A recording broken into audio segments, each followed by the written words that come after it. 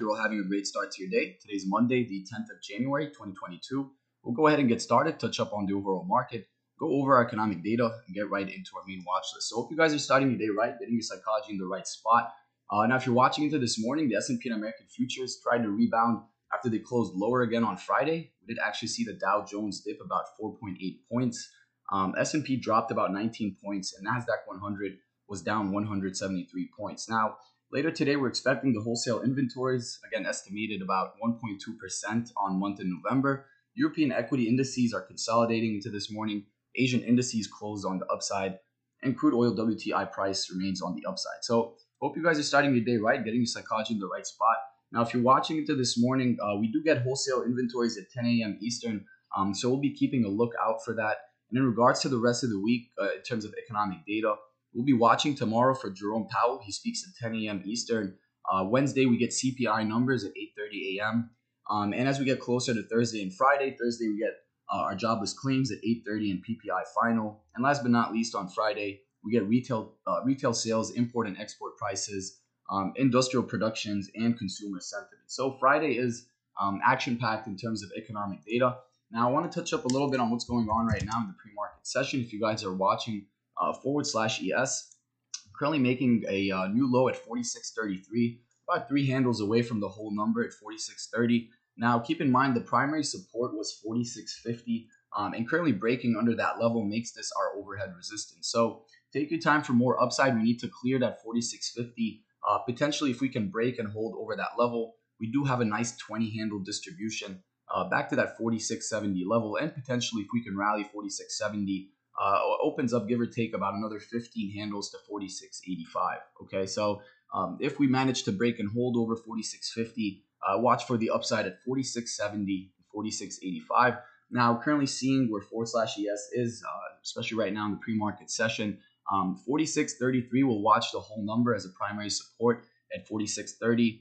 And if we start breaking that, I'll watch 5 handles to 46.25, and potentially a break under that will guide us lower to the whole number, give or take to 4,600. Okay, so under 46.25, bearish to the whole number at 4,600. And the moment we can rally over the neckline at 46.50, then we'll start watching bids back to 46.70 and potentially room to that 46.85. Now, I want to touch up a little bit on the watch list. Let me send you what I'll be watching into today, especially starting off the week on a Monday. You want to manage expectations, and especially don't FOMO yourself out of trades, right? So managing expectations is critical. Let me send you my watch list, starting off with some Roku into this morning, especially seeing the downtrend. We made some really good money on Roku last week, but seeing the downtrend and the break under that 180 level, especially right now in the pre-market session, this is presenting itself. And as you guys can see, the primary support we have written down is 178. You can see right now the pre-market session, give or take 3 points, that broke to the downside to 175.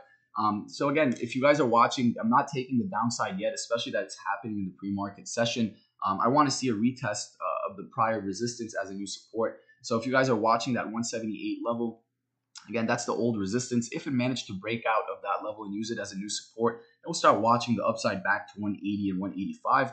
If this pushes to 178, which is the old resistance, and can't manage to close over that, we'll start watching the distribution back to 173. And the moment we break under 173, keep in mind, this has weakness to 168 and potentially room to 160, the whole number.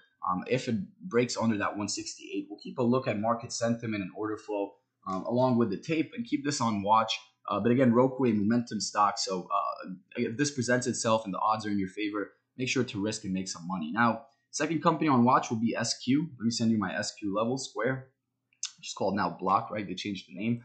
So if you guys are watching SQ, again, we did add this last week, especially on Friday. If you guys are watching this again into this morning, the primary support is 138. And right now we're a point away from that level, right? So 138, as you can see in the pre-market session, it's testing that 138 level, and 139 was the primary support. So without further ado, if you guys are watching, a break under the whole number will guide us to 136 and 133. And understand SQ has been on a downtrend, and every time I've been watching potential pops to the upside, it gets rejected.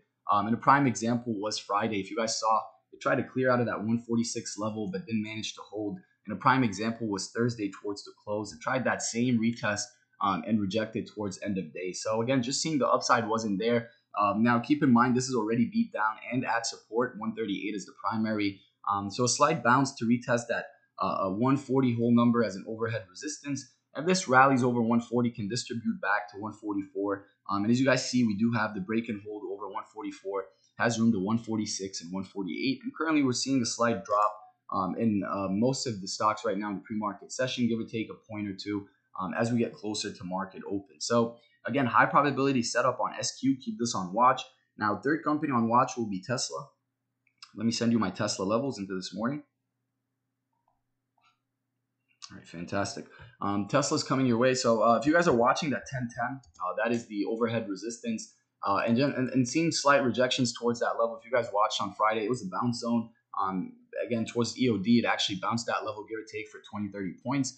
But this is breaking the pre-market session. So this will be our overhead resistance, potentially break and hold over that 1085. Let me just edit this for you guys. For Tesla, I'm going to edit this level. But if this breaks that 1010 level, again, I'll be watching that distribution back to 1025. And potentially over 1025 has room to 1030. So let me adjust this right now as we're speaking. Again, break and hold over 1010. All right, we'll take a second. Has room to 1025. And potentially, if it rallies over that with strong continuation, we'll watch the whole number at 1030. Okay, so Tesla levels, just adjusted that real quick for you guys.